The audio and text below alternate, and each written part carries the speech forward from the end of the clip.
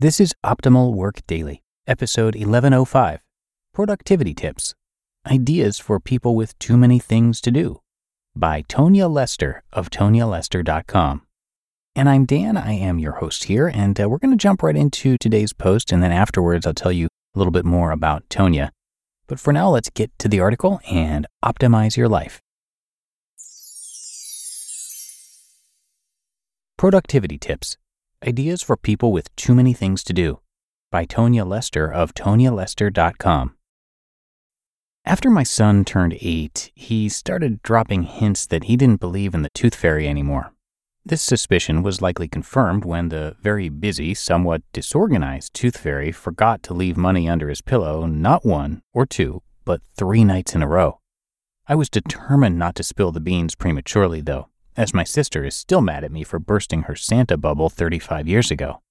Finally, my son turned to me, looked me in the eye, and asked, "Who really is the tooth fairy?" I thought, okay, he's ready. I answered, "Me. I'm the tooth fairy." He took this in for a long moment and then looked at me wide-eyed. "For everyone?" My first thought, he's not ready. I screwed this up. My second thought, is there no end to what I'm expected to do around here?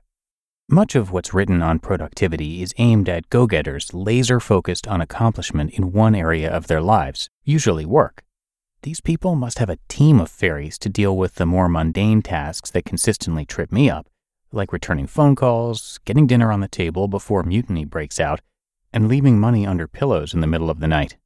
For those of us who are both the go-getters and the local tooth fairy, here are some tips. Tip number 1, try not to over-focus on how busy you are. During a rough period a few years ago when my husband and I had both truly bit off more than we could chew, we used to greet each other at the end of the day by dumping on each other how truly, frantically busy we are. It would quickly devolve into a game of one-upsmanship about whose life was more stressful. I can assure you that these conversations did little to relieve stress, and even less to strengthen our marriage. When we made a pact to stop doing that, we were able to focus on the fact that we were both doing cool things that we were excited about, and that made for much better dinner conversations. Tip number 2, make choices and love them. Cut out the things you don't care about. In her book, Drop the Ball, Tiffany Dufu writes about axing all the non-essential parent-related time sucks that don't matter to her kids. Watching them play soccer matters very much.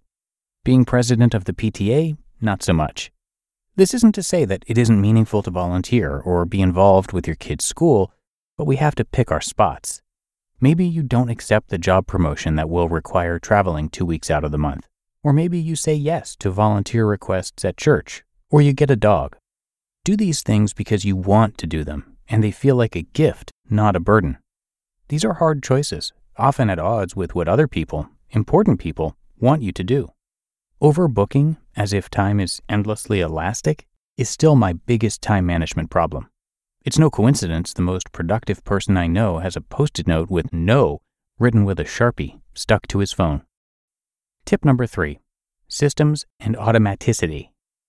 The benefits of creating systems to simplify your life cannot be overstated. Almost anything that doesn't require too much brain power can be made into a system. Think of Steve Jobs and his endless black turtlenecks, or eating the same things for breakfast every day. The idea is to cut down on the millions of tiny decisions we make every day that drain our willpower and energy. Any problem that consistently knocks you off your game, such as paying bills, eating healthfully, or staying in contact with loved ones, all of these issues can be managed with systems. I live in New York City and recently came up with a system to respond to people asking me for change on the subway. This typically happens 5+ times a day. It has made my commute a lot less stressful because now I have a system. And tip number 4, ignore the right way and find your way. Night owls who try to keep early bird hours are likely to end up discouraged and exhausted. If you're someone who's inspired to create great things, or even mundane things, in the middle of the night, go ahead and do that. Just try to arrange your mornings so you can sleep in. Ignore the headlines touting all the changemakers who go to bed at 8 p.m. and wake up at 4 a.m. We can't all fit into the so-called optimal habits. Some of us might be outliers. For example, nearly every piece of writing advice suggests that writers need big blocks of open time and solitude to write, It seems logical, but I know a successful businesswoman who hasn't seen a free block of time since the 90s, and who essentially wrote an entire book pecking away on her cell phone while waiting for appointments or airplanes. Conventional, no. But she did it. Work with your essential nature instead of trying to override it. There's a limit to how much we and others can expect of us.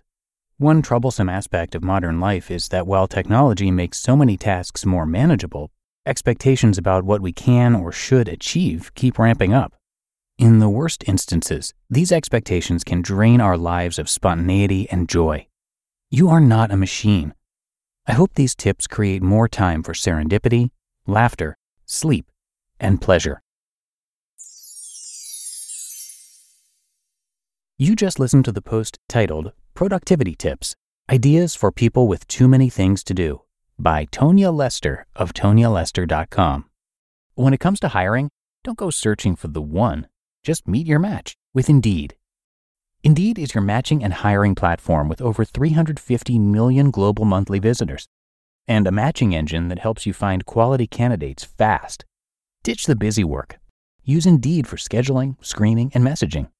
93% of employers agree. Indeed delivers the highest quality matches compared to other job sites.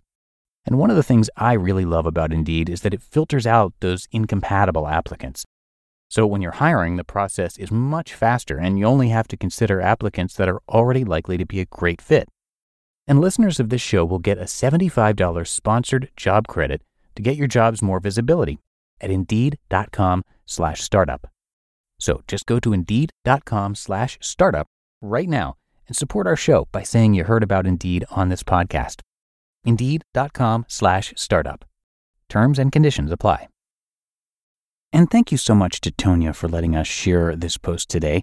Tonya Lester, LCSW, graduated from New York University with a master's degree in social work and is a psychotherapist in Brooklyn, New York. Her postgraduate training includes a fellowship at psychoanalytic theory at the Institute for Psychoanalytic Theory and Research and supervised practice in psychodynamic therapy. She completed training in internal family systems and acceptance and commitment therapy, so lots of valuable training and experience we can gain from her. And again, a big thank you to Tonya for letting us share her work. And please come by TonyaLester.com for a lot more. That's TonyaLester. But I think that does it for today, and I so appreciate you being here with me each and every day. And I will see you back here tomorrow, where your optimal life awaits.